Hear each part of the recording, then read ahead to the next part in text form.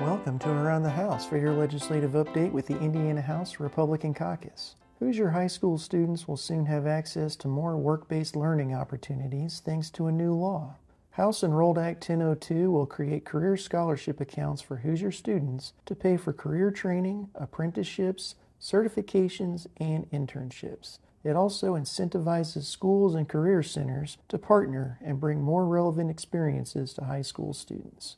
State Representative Bob Behning of Indianapolis, a co-author of the new law and chair of the House Education Committee, says this legislation will also allow work-based learning opportunities to count toward high school graduation requirements. The State Board of Education will re-examine high school diploma requirements to provide more flexibility in a student's schedule so they can pursue work-based learning and apprenticeships.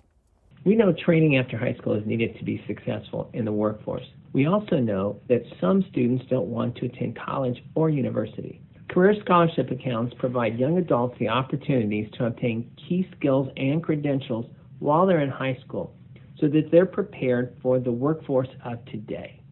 Additionally, schools will host annual job fairs so they can connect students with employers.